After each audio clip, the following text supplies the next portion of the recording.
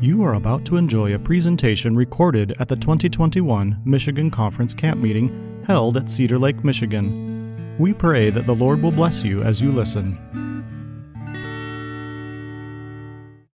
Let's go ahead and have a word of prayer. Heavenly Father, I pray and ask that you would be with us as we are concluding this seminar. Help us, Lord, to internalize these things, that we might apply these things and see success for your kingdom. We pray in Jesus' name, amen. By the way, I want to encourage you, and I've said this a couple of times. The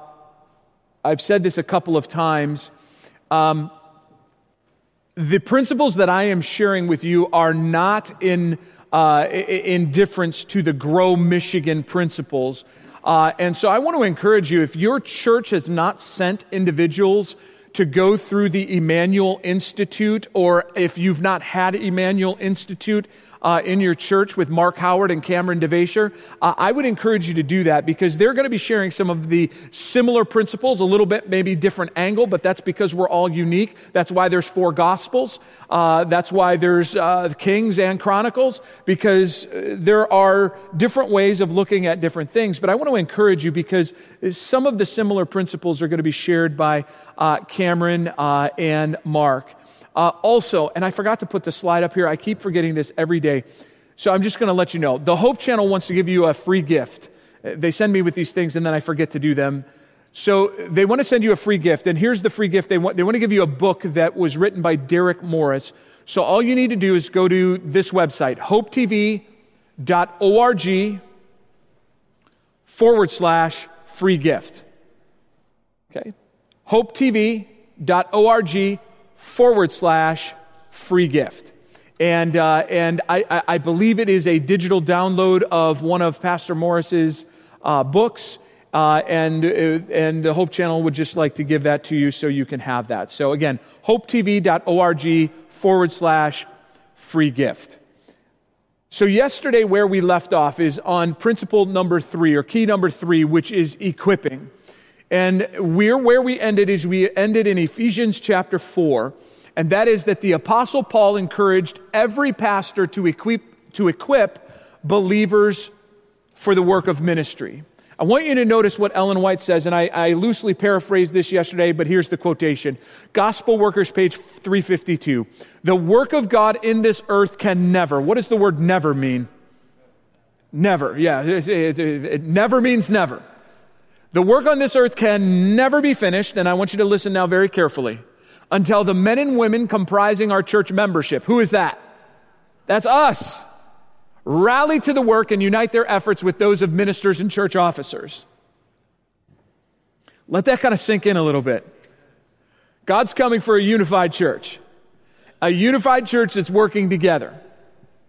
And so, as we've been talking about these different principles, one of the most uncomfortable things in humanity will occur in order for us to get from point A to point B, and that is change. Most of us don't like change, right? I mean, we talked a little bit about this the first day, but as a church pastor, one of the ways in which I'm easily able to identify people is by identifying where they sit. And so like you, sir, have been sitting there each and every day, and you have been sitting there each and every day. You've been sitting there each and every day. Each of you have been sitting in relatively the same spot, because we are creatures of habit and we don't like to change. And that's not a bad thing, by the way. I'm not giving you a hard time. The last class that I taught a group of students from Heartland Institute, and I talked about that one day, and they must have had a choreographed effort, because the next day they came in and they all sat in different spots. And I said, well, that's a wonderful thing. Anyways, what this is going to require is, for pastors, this will require change in using the analogy that I've used from football. And if you don't play football, I'm sorry for this analogy. But in order for a team to be successful, eventually the quarterback must hand off the ball. Okay?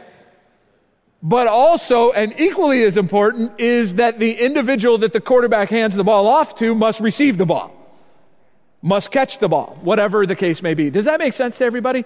And so this will, and by the way, the beauty of this is this now creates dialogue. It creates dialogue in which we can now have conversations of, Pastor, I understand that your role from a biblical standpoint is to train and equip the members. So how, therefore, then, Pastor, can I help you accomplish that? Instead of the conversations which I have had throughout my ministry where somebody comes and says, Pastor, I have a great idea. And they give me the idea and they say, so when are you going to do it? Instead, the conversation would be, Pastor, I have a great idea.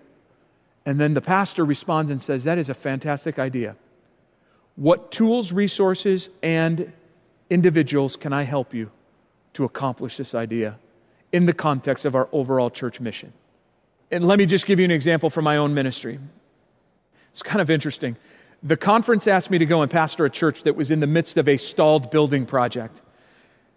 And they wanted me to go to help them finish that building project off while I pastored the church.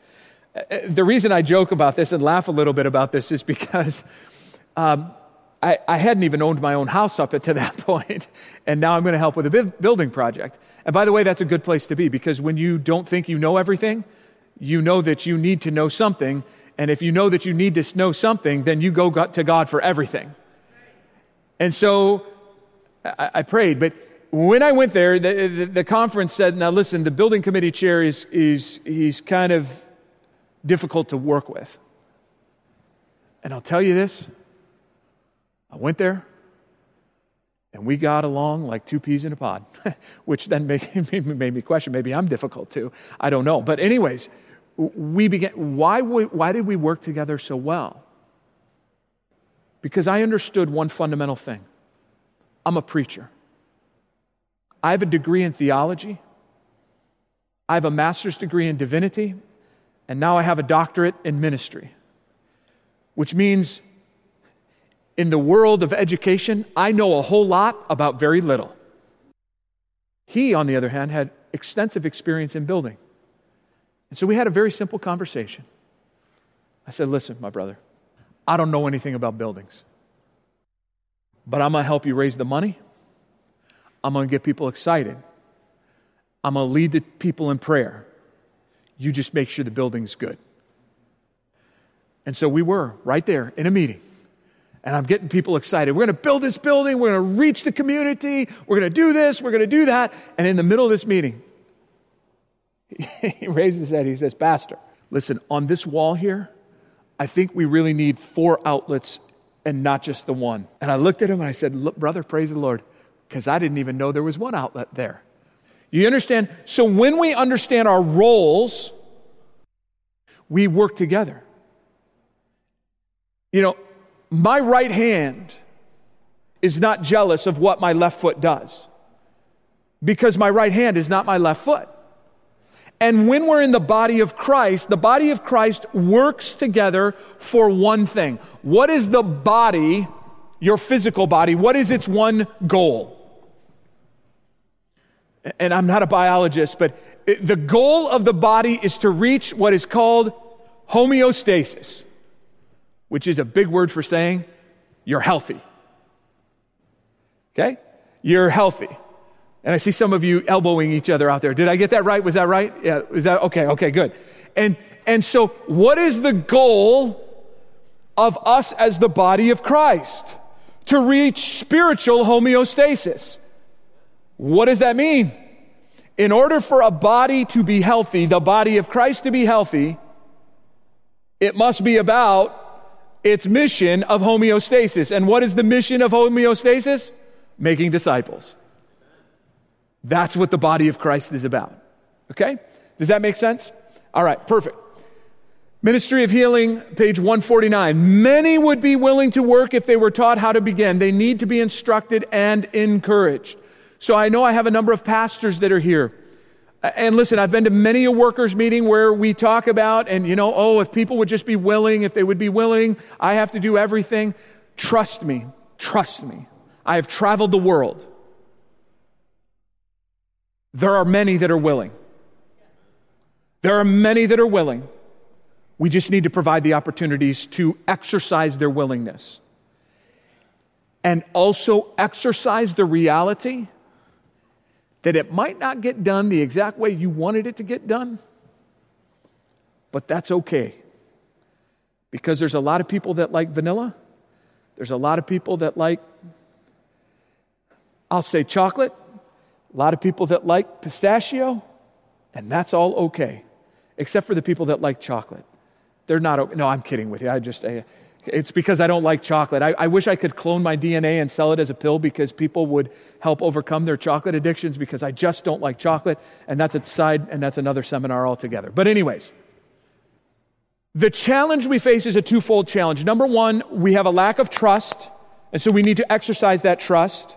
Number two, though, is as members, we've gone through that cycle that I talked about yesterday where we've been asked to do something but not trained how to do it, and so we weren't successful in doing it, and because we weren't successful, we become a little bit calloused about doing something else because we put our best efforts forward and people didn't seem to appreciate it. And by the way, even when we follow all the principles that I've talked about, let me just be very, very clear. Everything's not going to be rosy. Because there's still the accuser of the brethren, and there is still the accuser of the brethren who the Bible says roams about as a roaring lion. And so as the body of Christ is reaching spiritual homeostasis, that doesn't make him happy. So he's going to do everything and anything he can to disrupt that process. Does that make sense? So we need to continue, and this is why the foundational pieces that we've put together are so important. Spiritual revival and spiritual renewal lead to, by the way, spiritual maturity, which helps us understand. Sue, right? Did I get that right? Sue. That helps me understand that Sue is a human being and not perfect. But because we have all given ourselves and our lives to Jesus Christ and we have been renewed in Him, I'm going to love Sue anyways. By the way, I would hope that would be reciprocated because guess who else is imperfect? Me. And by the way, just for lay members here, please remember, your pastors aren't perfect. They have struggles in their life too. And it's a wonderful thing to exercise grace and mercy. Ellen White goes on to say this. Every church, how many churches? Every church. Every church should be a training school for Christian workers. Its members should be taught to give Bible studies, and then it goes on about teaching health. It goes on, that whole passage there.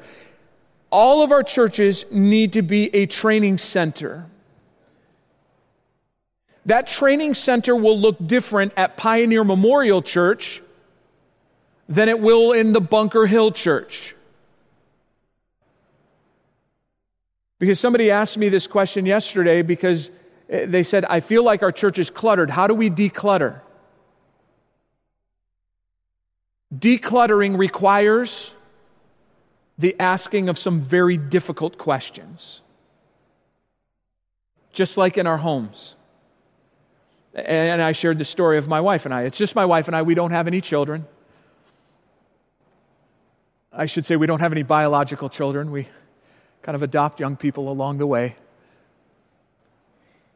And when I moved to Downers Grove, Illinois, we were living in Bloomington, Illinois, and there's just the two of us. So we had a little 2-bedroom townhouse, and we lived in that. And then we moved to Downers Grove, Illinois, and Downers Grove, Illinois has a parsonage. And so you're going to live in the parsonage. Wonderful, we'll live in the parsonage. The parsonage is a 5-bedroom home for the two of us. Now, I don't know, maybe this is not a good logical way to think, but I thought it was going to be kind of odd to leave 4 bedrooms completely empty. And so my brother's laughing over there because he knows what happened. Guess what we did with those 4 rooms? We filled them, with beds and different things like this. And so now we have reached a stage in our life where what dictates where we can move is how much stuff we have. And so we are now going through the process of decluttering. And that requires difficult questions. So you're opening up these boxes, and they're boxes of DVDs and CDs and all these other kinds of things. And you're like, man, those are good. Man, that's good stuff. That's really, really good stuff. But then I'm saying to myself, that's such good stuff that I haven't looked at it in 15 years. Guess what? When I get home, it's all going to go in the garbage. So in the church, we need to ask questions. What ministries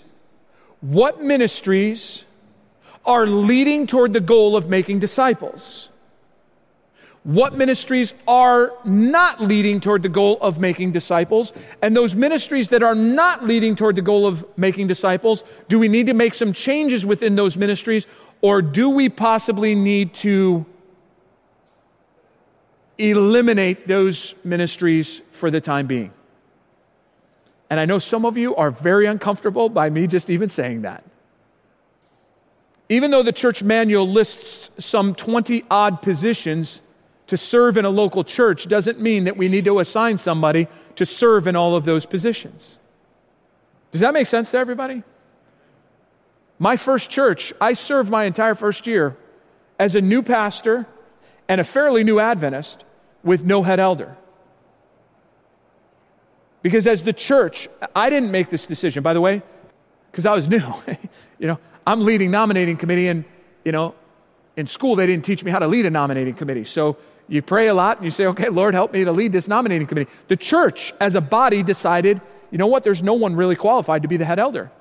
Okay, so we'll go without a head elder. The following year, because we prayed, and we prayed, and we prayed, the Lord brought a head elder to our church. What's the point I'm trying to make? When we're decluttering, a part of decluttering is focusing on what is most efficient and most effective. And that may require us to ask some difficult questions and may require us to make some difficult and come with some difficult solutions. Probably the greatest example I can give from my own ministry is when I went to Downers Grove, Illinois. When I went to Downers Grove, Illinois, the church school there, which was a K-8 school, had 11 students and one had just left, so they were down to 10 students and 2 teachers. For those of you who have ever served on a school board, that's bad numbers. And once again, when I was brought there, the conference was hoping that I would help reignite the church and the church school. And mind you, again, remember, I don't have any children. So it's a good place to be because I don't know anything about, and I didn't grow up Adventist, so I had never gone to an Adventist school except for college. And so we're praying, and we have our first school board meeting, and this is how the conversation went. There was deliberation over whether we would have kindergarten. And I was just sitting and listening and watching, and then came the inevitable moment that comes in many board meetings and many school board meetings. Do you know what that inevitable moment is? Where everybody turns to you and says, hey, Pastor, what do you think? At that point in my ministry, I was, half the age of everybody sitting at the table. And, in your mind, you're thinking, why do you care what I think? I'm just a kid. But I was praying, and I was praying. I said, Lord, what are we to do? And the Lord led me to say this, and I'm using this as an analogy to help us understand this issue of decluttering. I looked at the school board members and I said, listen, I do not believe that the Downers Grove Public School District right now is having a deliberation in a meeting over whether they're going to have kindergarten next year in their public schools. They're looking at the numbers, and if the numbers aren't working, they're going to do one of two things. They're either going to make a cut or they're going to go and find the students to fill up the kindergartens in their public schools. And I looked at this group of individuals and I said, listen, fundamentally, I think we're asking the wrong question. And this is the question that I think we need to ask. Are we going to have a school? I'm not going to make that decision for you because here is the reality. And I love all of you, and I'm glad that I'm here in Downers Grove, but here is the reality. Someday I'm going to leave. But all of you are here, and you're going to be here, and you've been here, and you're going to be here. And so we need to make a decision. And the decision I think we need to make tonight is whether or not this school is an effective ministry. If it is an ineffective ministry, that doesn't necessarily mean that we need to eliminate it, but we can vote to have a school, and if we're going to have a school, then all of us must commit and covenant right here tonight to make the school work. Or we can decide to close the school. And as your pastor, I have an opinion, but I'm not going to share that, but I'm going to support you in whatever direction you want to go, because this church is the church. And Jesus is the head, not me. And that night, that school board rather, made a decision to move forward and have a school. And I don't have time to tell you the whole story, but God did amazing things.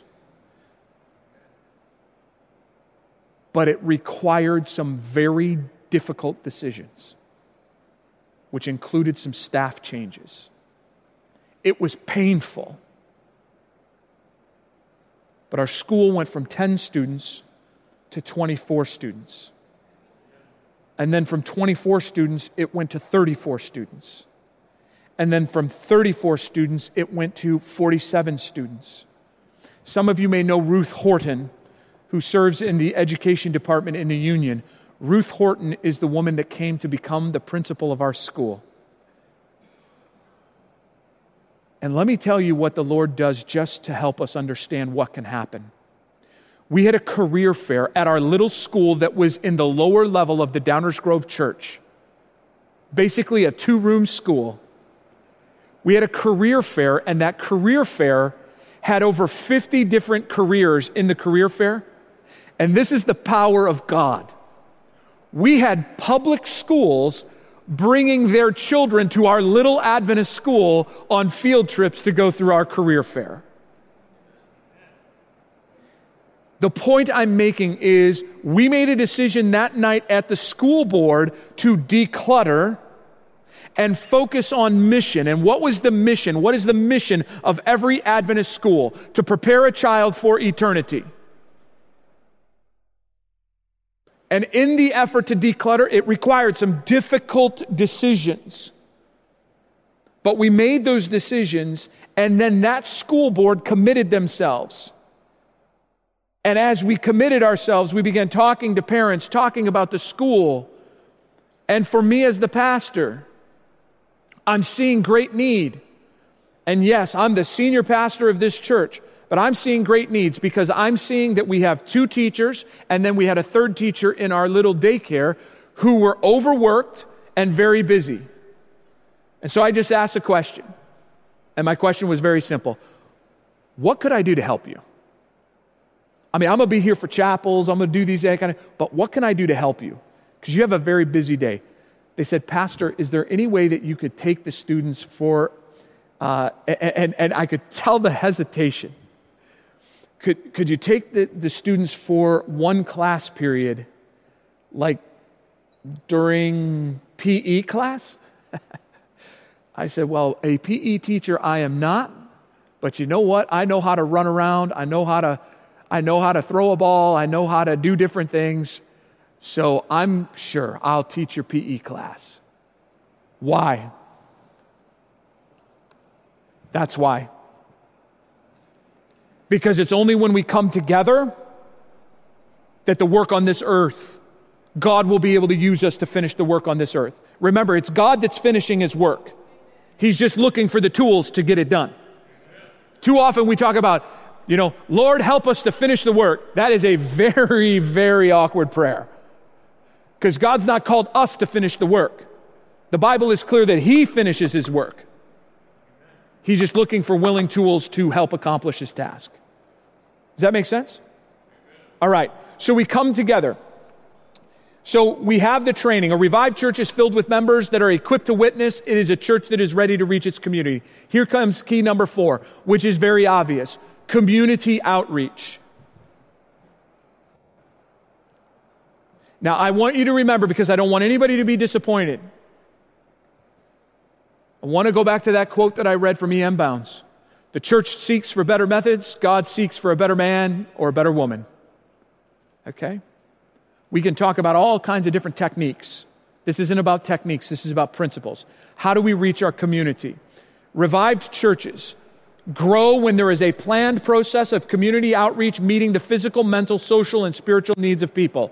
So this is now the application of what we talked about on the first day, and that is sozo ministry. Remember the word sozo, the Greek word sozo from John 3:17? For God did not send His Son into the world to condemn the world, but that the world through Him might be saved. The word there, saved, is the Greek word sozo, which is literally translated deliverance from sin, but it is also translated to be made well or to be made whole. One of the examples, by the way, of to be made well is the woman. You remember the woman with the issue of blood? She touches the hem of the garment of Jesus, and the Bible says that she is made well. So how do we bring to our community a ministry of wholeness and wellness, spiritually, physically, and mentally? We can praise God that we're in a gymnasium, huh? Pray for the children in the tents. How do we do this? This is exactly what Jesus did, by the way. And Jesus went about all Galilee, teaching in their synagogues, preaching the gospel of the kingdom, healing all kinds of sickness and all kinds of disease among the people. So how then do we do this? Growing churches will have a variety of programs that meet the needs of varied people groups. Just as Jesus meant physical, mental, and emotional and spiritual needs, his people filled with his love do the same. So, here's the principle. Okay. I say all of this in the context because these are not in opposition of one another when I talk about decluttering. And yesterday I used the phrase, jack of all trades and a master of none. Okay? This principle will operate different in the Grand Rapids Central Church as opposed to the Ionia Church. Because there is a difference in resources, and primarily the difference in resources is not just financial, but the difference in resources is what? People, members. And so, here's the principle. It's called the narrow few principle. The narrower your ministry base, the fewer the results. So if you're doing one community outreach program, you therefore could not expect to have the same results than if you were doing 2 community outreach programs. Does that make sense to everybody? The broader your ministry base, the greater the results. So let me put this in a graph so you can see this.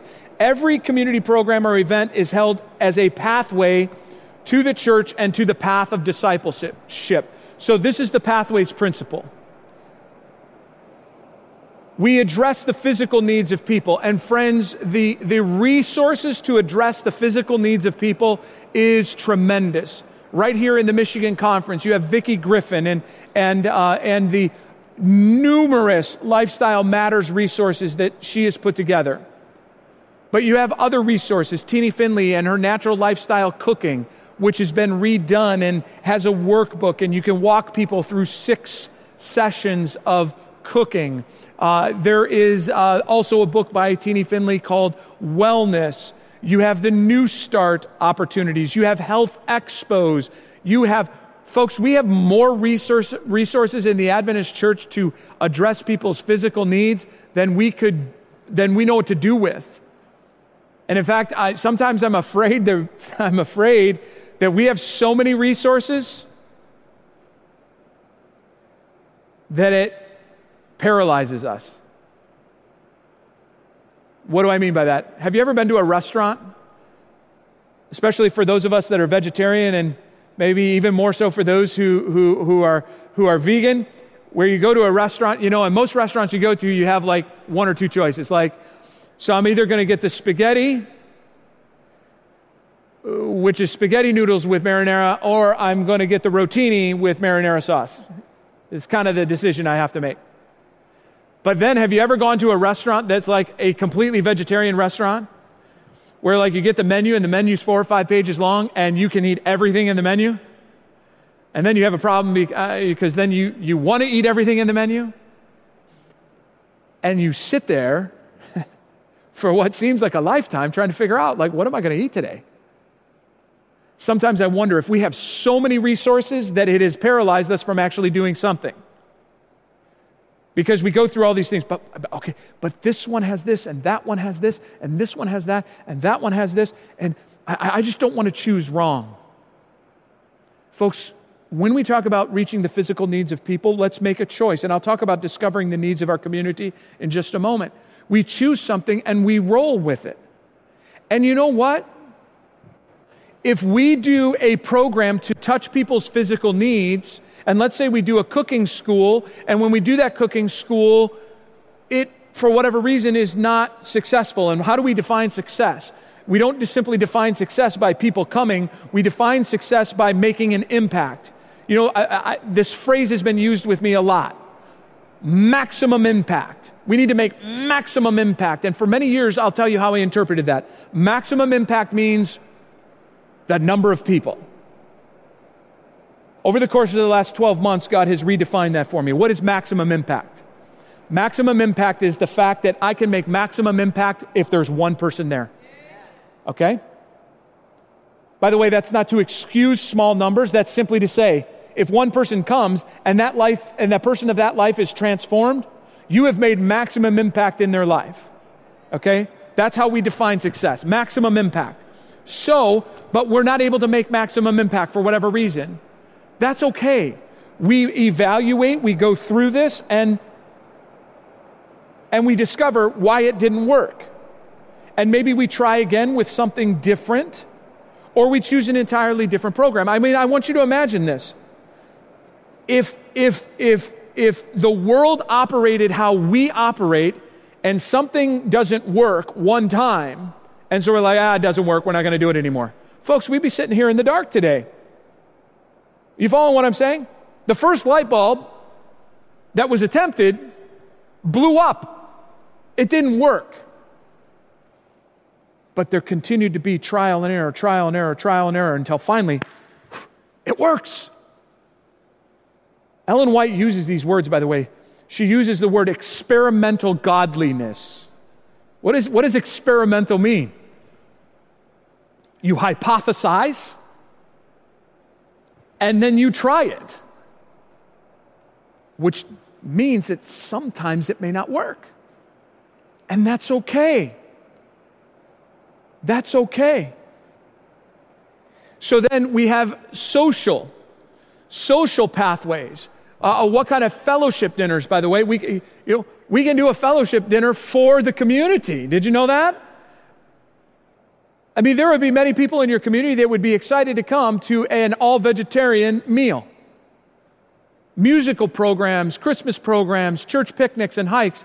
You have these social things, but all of those are leading as a pathway to the church with the mission of those individuals becoming disciples of Christ. Mental and emotional, stress management, depression recovery, family life. Friends, I'm going to tell you right now, family life, we underestimate the power and the need for family life principles, family and parenting. Have you read the statistics, my friends? During COVID-19, what happened? Divorce rates skyrocketed during COVID-19. Why is that? Because people are around each other a lot more, and they don't know what to do with each other.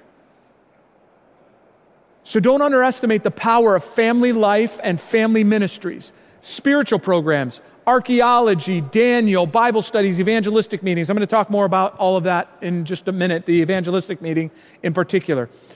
But here's the big question that I'm always asked. How do I discover the needs of my community? Now, there are, and I don't know if the Michigan Conference does this, I should have asked before I got up here. There are places where you can pay for fairly expensive demographic studies, and they'll tell you all about your community. Okay? And you can do that, and that's an okay thing to do. But there are far more simple ways to figure out what the needs of your community are. Some of you may have heard of a man by the name of Peter Lynch. Peter Lynch is the guy who took over the Magellan Fund, which was a mutual fund, and he took that over, I believe, in the 1980s. And he grew the Magellan Fund to be the largest mutual fund at that point in time in history. And Peter Lynch then wrote an investing book. And one of his simplest principles for investing was to use this tool. Are you ready? It's actually two tools. Your right eye and your left eye. What do I mean by that? Peter Lynch just simply watched what was going on. Peter Lynch was one of the first people to invest in a little company. Let me see if you'll guess it. Their sign is yellow. They serve sandwiches, 6-inch or foot long. Who is it? Subway. There are many of you that are old enough to remember when Subway didn't exist. How many of you remember when Subway didn't exist? But Peter Lynch invested in Subway because he said, and these are popping up all over the place. How many of you are old enough to remember Kmart? How many of you have shopped at a Kmart in the last 5 years? Lot less hands. How many of you shopped at a Kmart in the last 12 months? Even less hands. Why is that? Because there are very few of them. Peter Lynch began to notice that these Kmarts started closing, starting putting up for sale signs. I better sell that stock. Then he noticed something else. There are all these do-it-yourself businesses opening up all over the place. They have a big orange sign. What was he noticing? Home Depot. What's the point? And why am I telling you this? Why am I talking about investing in the context of community outreach? Folks, the easiest and most simple principle to learn what the needs of our community are is to get into the community. Walk around the streets of where your church is. Walk around and see what's happening. If you're seeing playgrounds and play sets and big wheels and bicycles and things like this all over the place, what do you know about your community? A lot of children. So that means, hey, to reach this community, one access point is to reach the children. If I'm walking around and I see that homes are dilapidated, lawns are long, and siding is falling off, what am I learning about my community? It is socioeconomically disadvantaged, and how can we help in this community? What are some things that we could do? Maybe we have a ministry in which we go and buy some lawnmowers and we get out and we help in the community. And we don't do it in an arrogant sort of way. We do it and say, listen, hey, I was noticing. We would love to help you. We don't want money from you. We're not even looking for donations. We just want to help you with your home. Is there anything else in your home that we could do to help you? For those of you that have been coming to the David Fiedler meetings, the session that happens right after this session, he talked about Christian help bands. And you'll also read in the writings of Ellen White, medical missionaries. When you go read about what medical missionaries were doing, what were medical missionaries doing? They just went and said, hey, what are the needs of the community? So medical missionaries were out chopping wood, hauling coal, helping with these kinds of things. Does that make sense to everybody following me? By the way, what's another really easy source of opportunities to reach people in need? The newspaper. And I know that's old news. I know that's analog. That's old technology. Let me tell you what, the newspaper is still a valuable tool. There are four groups of people that you can find a need in your community to address. The newspaper tells you something about people who are in need. Now, just by generally reading the newspaper, you'll learn about your community. But what are some things that you can draw from the newspaper? Every newspaper reports something where people are in need, and it's a time in life where they're in need. The obituaries. How is that family in need? They've just lost a loved one. What happened if our church took upon itself to make sure that everybody in the community that lost a loved one sensed the love of Jesus in their life, and we delivered a package to them and followed up with them and prayed with them? What else does the newspaper tell us? On the opposite end of the obituary, it tells us about births. What would happen if our community was known to be the community that delivers a blanket to every mother that delivers a baby? By the way, if there are pastors here with obituaries, connect with your local funeral directors. I was best of friends with our local funeral director in Hagerstown, Maryland. And I simply let him know this: hey, listen, brother, if you have somebody that comes here and they don't have a preacher or a pastor to minister to them in their time of need, I'm open. Now, let me be very clear when you say this to them, because most funeral homes will actually pay you a little honorarium to do that. You need to make it clear that that's not why you're there. I have a real passion to help people in these times of need. I don't need an honorarium. I will just be willing to voluntarily come here and help minister to these families. Okay? What's another thing that the newspaper tells you? What's that? Weddings. Is that a pretty major situation in people's lives? What happened if our church became known as the church that welcomed to the new life of marriage? Oh, and by the way, we provide them some avenue of family life, and we deliver a book to them that's about a good marriage. What else does the newspaper tell us? It tells us about real estate transfers. Now, even if your newspaper doesn't tell you about newspaper transfers, even if your newspaper doesn't tell you about real estate transfers, there's a really easy way to do this, okay? Let's say you want to be the church that welcomes families to the community. First of all, how can you discover, without the newspaper, what homes are for sale? Now, the simplest analog way of doing it is you drive around and you take note of the for sale signs. And by the way, no one's going to think you're weird doing that and you're taking down the address because the house is for sale, right? And then how do you know when the home is sold? So you come back and check a week later and there's a little sold sign. In this day and age, you just come back 24 hours later and the house is sold. And then how do you know when the people are moving out? Because a moving truck comes. And how do you know when people come in? Because another moving truck comes. What would happen if that's the ministry that you took up? And so every week you drove around the neighborhood, identifying the homes that were for sale and watching for the moving trucks. Oh, hey, there's a moving truck there. Hey, the new people have come. Let's put together our little welcome pack and we'll deliver it to the people. Are you following what I'm saying? These are simple things. By the way, I want to be very, very clear. I'm not telling you all that you have to do these things. I'm simply trying to give you ideas. There are a multitude of other ideas. There are ways in which we can become involved in the community. Another very easy way to find out what the needs of your community are is just look up your city name in Google. And it will identify. And I mean, I'll never forget, I was actually doing this live with some pastors from an unnamed conference, and it wasn't the Michigan conference. And we were talking about this community and two very distinct experiences. Because I voluntarily tell them, listen, I've never been to your community, I've never been there, never driven through there, don't know anything about it. I'm just going to tell you what the data is telling me. And the computer is full of data that tell you about the community. And this town happened to be a suburb of a major metropolitan area. And I started walking through the demographics.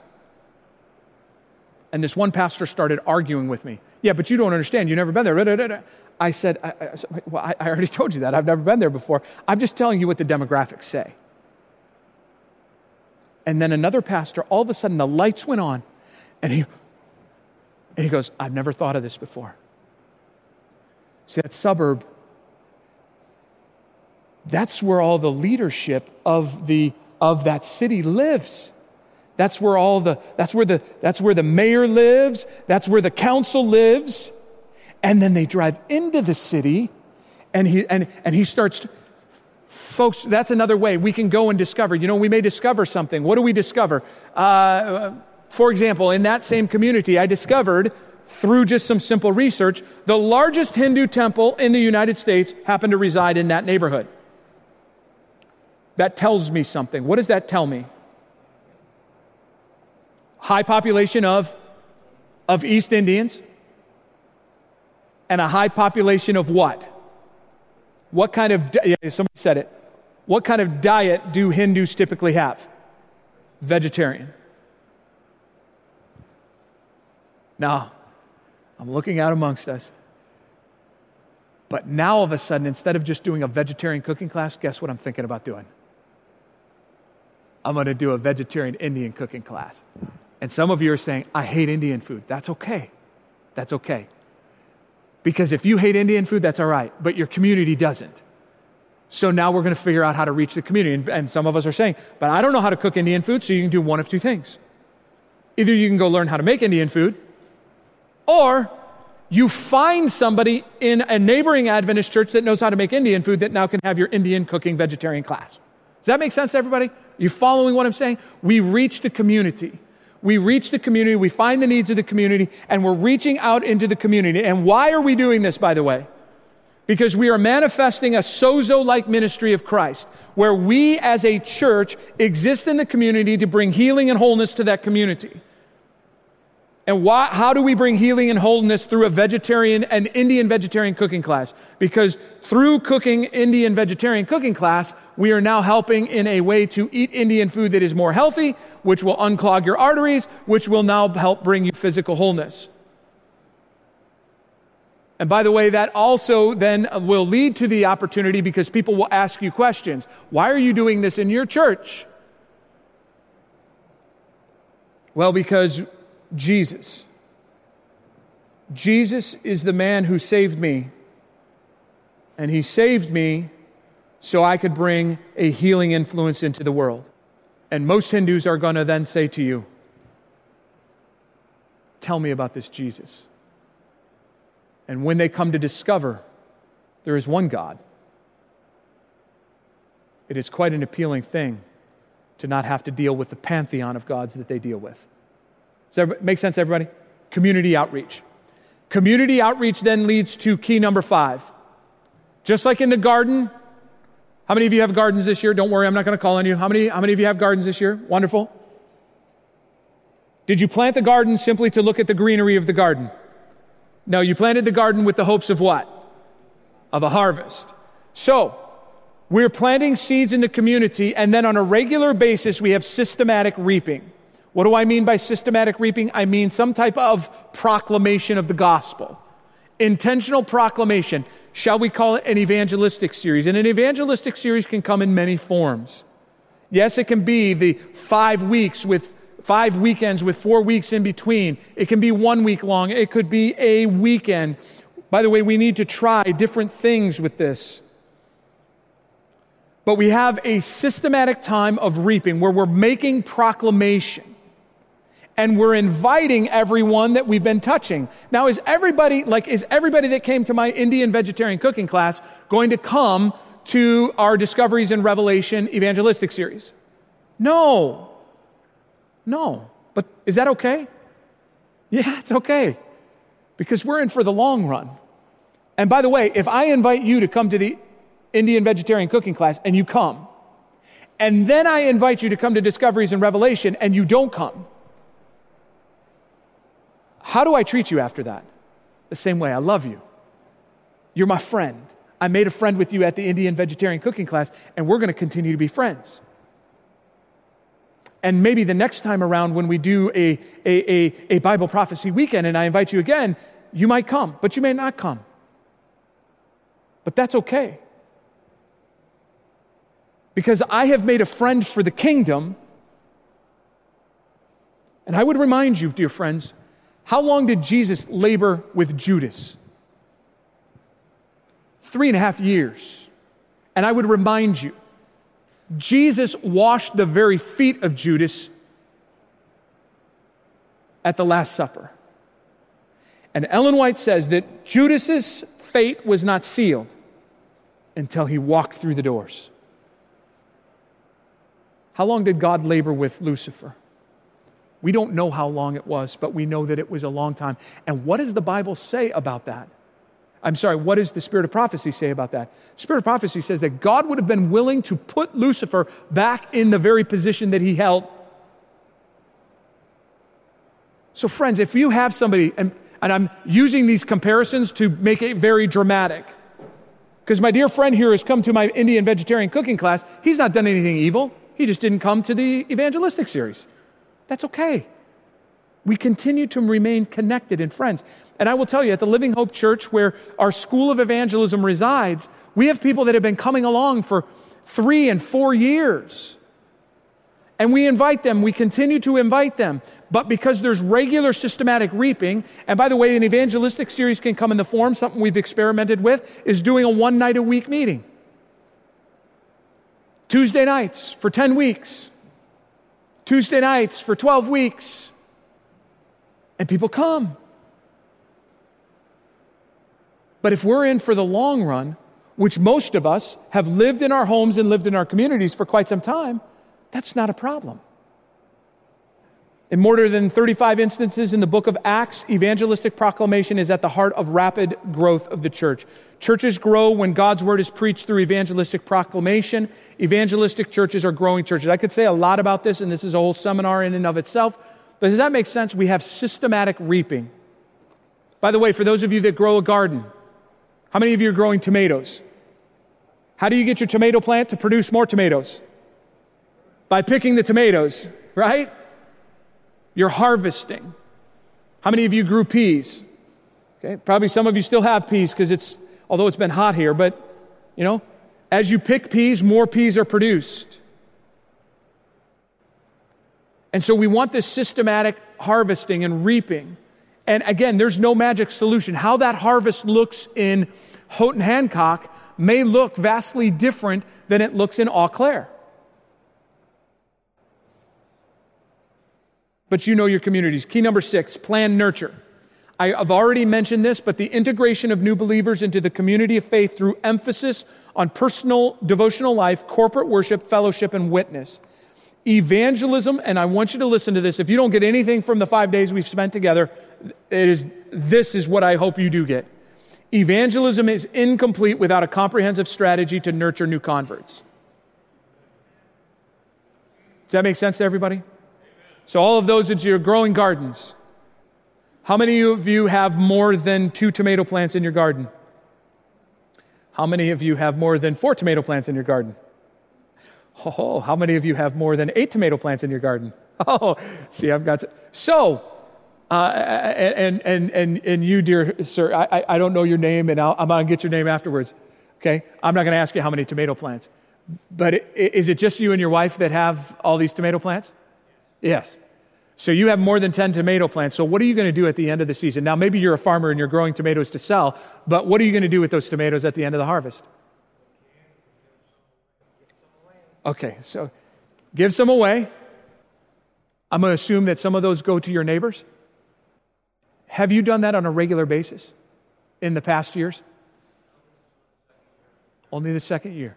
So over the course of time, you're going to become known as the guy who gives us tomatoes. That's a good thing in the community because people like tomatoes. Because tomatoes from the garden taste like tomatoes. Unlike the ones that come from the supermarket, right? So you're going to become, but then you said you were going to can some, which is in the overarching umbrella of what we would call preservation.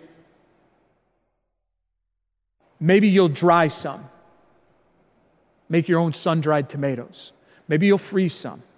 But all of it comes under this umbrella of preservation. In the same way, when we are proclaiming and people are making decisions for Jesus Christ, as they come, we need to take time to nurture them for preservation. And so, for example, when you're canning your tomatoes, and I don't know how you can your tomatoes, but I know how my mother-in-law cans tomatoes. She cans her tomatoes in a very simple way. She grows Roma tomatoes. She doesn't peel them. All she does is she cuts them in half and she jams them in the jar. As many as she can get in the jar, and she puts 2 basil leaves on the top, caps it, cans it. Oh, I'm sorry, she puts a clove of garlic in there too. That's it, I think. She'll call me afterwards and let me know. But you know what? There are other people who they'll boil the tomatoes and then put them in the ice bath and peel them, and some people will stew tomatoes. There's all kinds of ways. What's the point I'm making? We need to make our new believers feel at home. And I even hate to say we need to. It's a part of God's plan that that's what happens. And I know some of these things are obvious, but we easily skip over that. Churches grow when new converts are nurtured and taught to witness. Nurture and follow-up were significant parts of the disciples' evangelistic strategy. What happened? After the 3,000 were baptized, Acts 2:42, and they continued steadfastly in the apostles' doctrine. What is the apostles' doctrine? What is doctrine? Teaching. What were the apostles teaching? They were teaching about Jesus. So the apostles' doctrine is the teachings of Jesus. So what were they doing with these new converts after they had been baptized? They were teaching them. What else were they doing? Fellowship. So that means they were doing what? Spending time with them. And in the breaking of bread, the phrase there, breaking of bread, can mean both communion, but also can simply mean eating a meal together. So that nurture included spending time together, being in communion together, eating meals together, and then it says, and in what? Prayers. And they prayed together. So what are the elements? There are personal devotions according to Acts chapter 4. There's fellowship, house to house, Acts 2. There's corporate worship and praise in Acts 2. There's involvement and witness according to Acts 6, 7. So what can we do to follow up with new people? We have a weekly Bible class focused on the life and teachings of Jesus. Maybe we call it a small group. I have a whole seminar on small groups. I'm going to simply say this because I'm already going to go over time here because I'm going to finish. Small groups. One of the greatest challenges we have in small groups, and I'm going to give you this one key in a small group. Your small group must have a beginning and your small group must have an ending. We're going to study the life and teachings of Jesus for the next 10 weeks. And we study for 10 weeks. See, what we too often do with our small groups is we come in, I say, Sue, would you like to be a part of my small group? And Sue's looking at me and she's wondering, is this a commitment for the rest of my life? Sue, we're going to have a study on the life and teachings of Jesus for the next 10 weeks. Would you like to be involved in that? We're going to start on July the 6th. Now all of a sudden she knows it's going to be 10 weeks. Now, can we then, once the 10 weeks is up, have another small group? Of course. Okay, is everybody with me on that? But we invite new believers to be a part of small group and have a weekly class. Pastors, we should have a Sabbath morning pastor's Bible class for Sabbath school for new believers.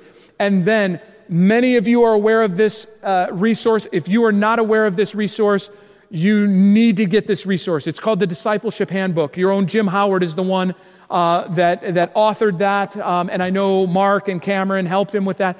The Discipleship Handbook is one of the most effective tools to walk new people through understanding what they are as a Seventh-day Adventist again and acquaint them with the habits and different things of the church. Does that make sense to everybody? An effective follow-up plan, key number 7, is caring fellowship. What do I mean by that? New Testament believers placed a high priority on warm, loving fellowship. Okay, and I've already read that. So we pray with new believers. We welcome new believers to our home. Invite new believers to your home for a healthy breakfast. I mean, remember, when people become an Adventist, this is life transformational. First and foremost, because they encounter Jesus. But secondly, their diet changes. So what do you have for breakfast? What do you have for breakfast instead of bacon? That's what people think about, by the way. What am I going to eat now? I can't have sausage anymore. So we introduce them to, think about the wonderful fellowship that would happen if you invited new believers over to your home on a Sunday morning to have a big breakfast with nice pancakes and, if you want to do tofu scramble, you can do that, but you don't have to do that kind of stuff, hash browns and you teach people like, oh wow, there's a world that exists without meat. That's fantastic. Does that make sense to everybody? We're helping. We invite people over for Sabbath lunch. I know it says Sabbath dinner, but in some contexts, lunch is dinner and dinner is lunch, but you're following what I'm saying. The meal right after church service. That's been a lost art, by the way. It's a lost art. We have focused on church potluck and lost sight of the importance of individual fellowship. Prior to the pandemic, our church locally in Haymarket has potluck every single week. I go once a month. We have people in our home every other week. And I'm not trying to tell you, oh, Pastor, that's great. No, I'm just telling you that's a commitment that my wife and I have made. And it's always been that way. So let's invite new people over for Sabbath lunch. Invite new believers to be a part of an active outreach ministry. So if you're going out on Wednesday nights to deliver Bible studies, invite a new person to get involved. And here is the summary as I end. 7 keys. Spiritual revival or spiritual renewal, inspiring worship, training and equipping, community outreach, systematic reaping, nurture and follow-up, and caring fellowship. And we will end where we began. Where we began. And this gospel of the kingdom will be preached in all the world as a witness to all the nations. And then the end will come. My dear brothers and sisters, it is my prayer that you received something out of this seminar that you'll be able to practically apply in your own life and in the ministry of your own churches. Well, I will tell you, Michigan is definitely. I've lived a lot of different places in my life. I was born in Indiana, lived a lot of my life in the Chicago area, and then spent quite a significant amount of time. I've graduated from Andrews 3 different times, and so my mom lives in Niles. And listen, if you all could remember my family in prayer, I'm the only Adventist in my family, but coming back to your point, is Michigan, I definitely consider Michigan home. So I love Michigan. Yes, ma'am. Somebody's asking about small groups. Yeah, I have a whole presentation on small groups. So just email me. Again, I gave you my email address. It's hollandc@gc.adventist.org. Just send me an email and in there note that you'd like the presentation on small groups, and I'll send that to you. That's no problem. Happy to do that.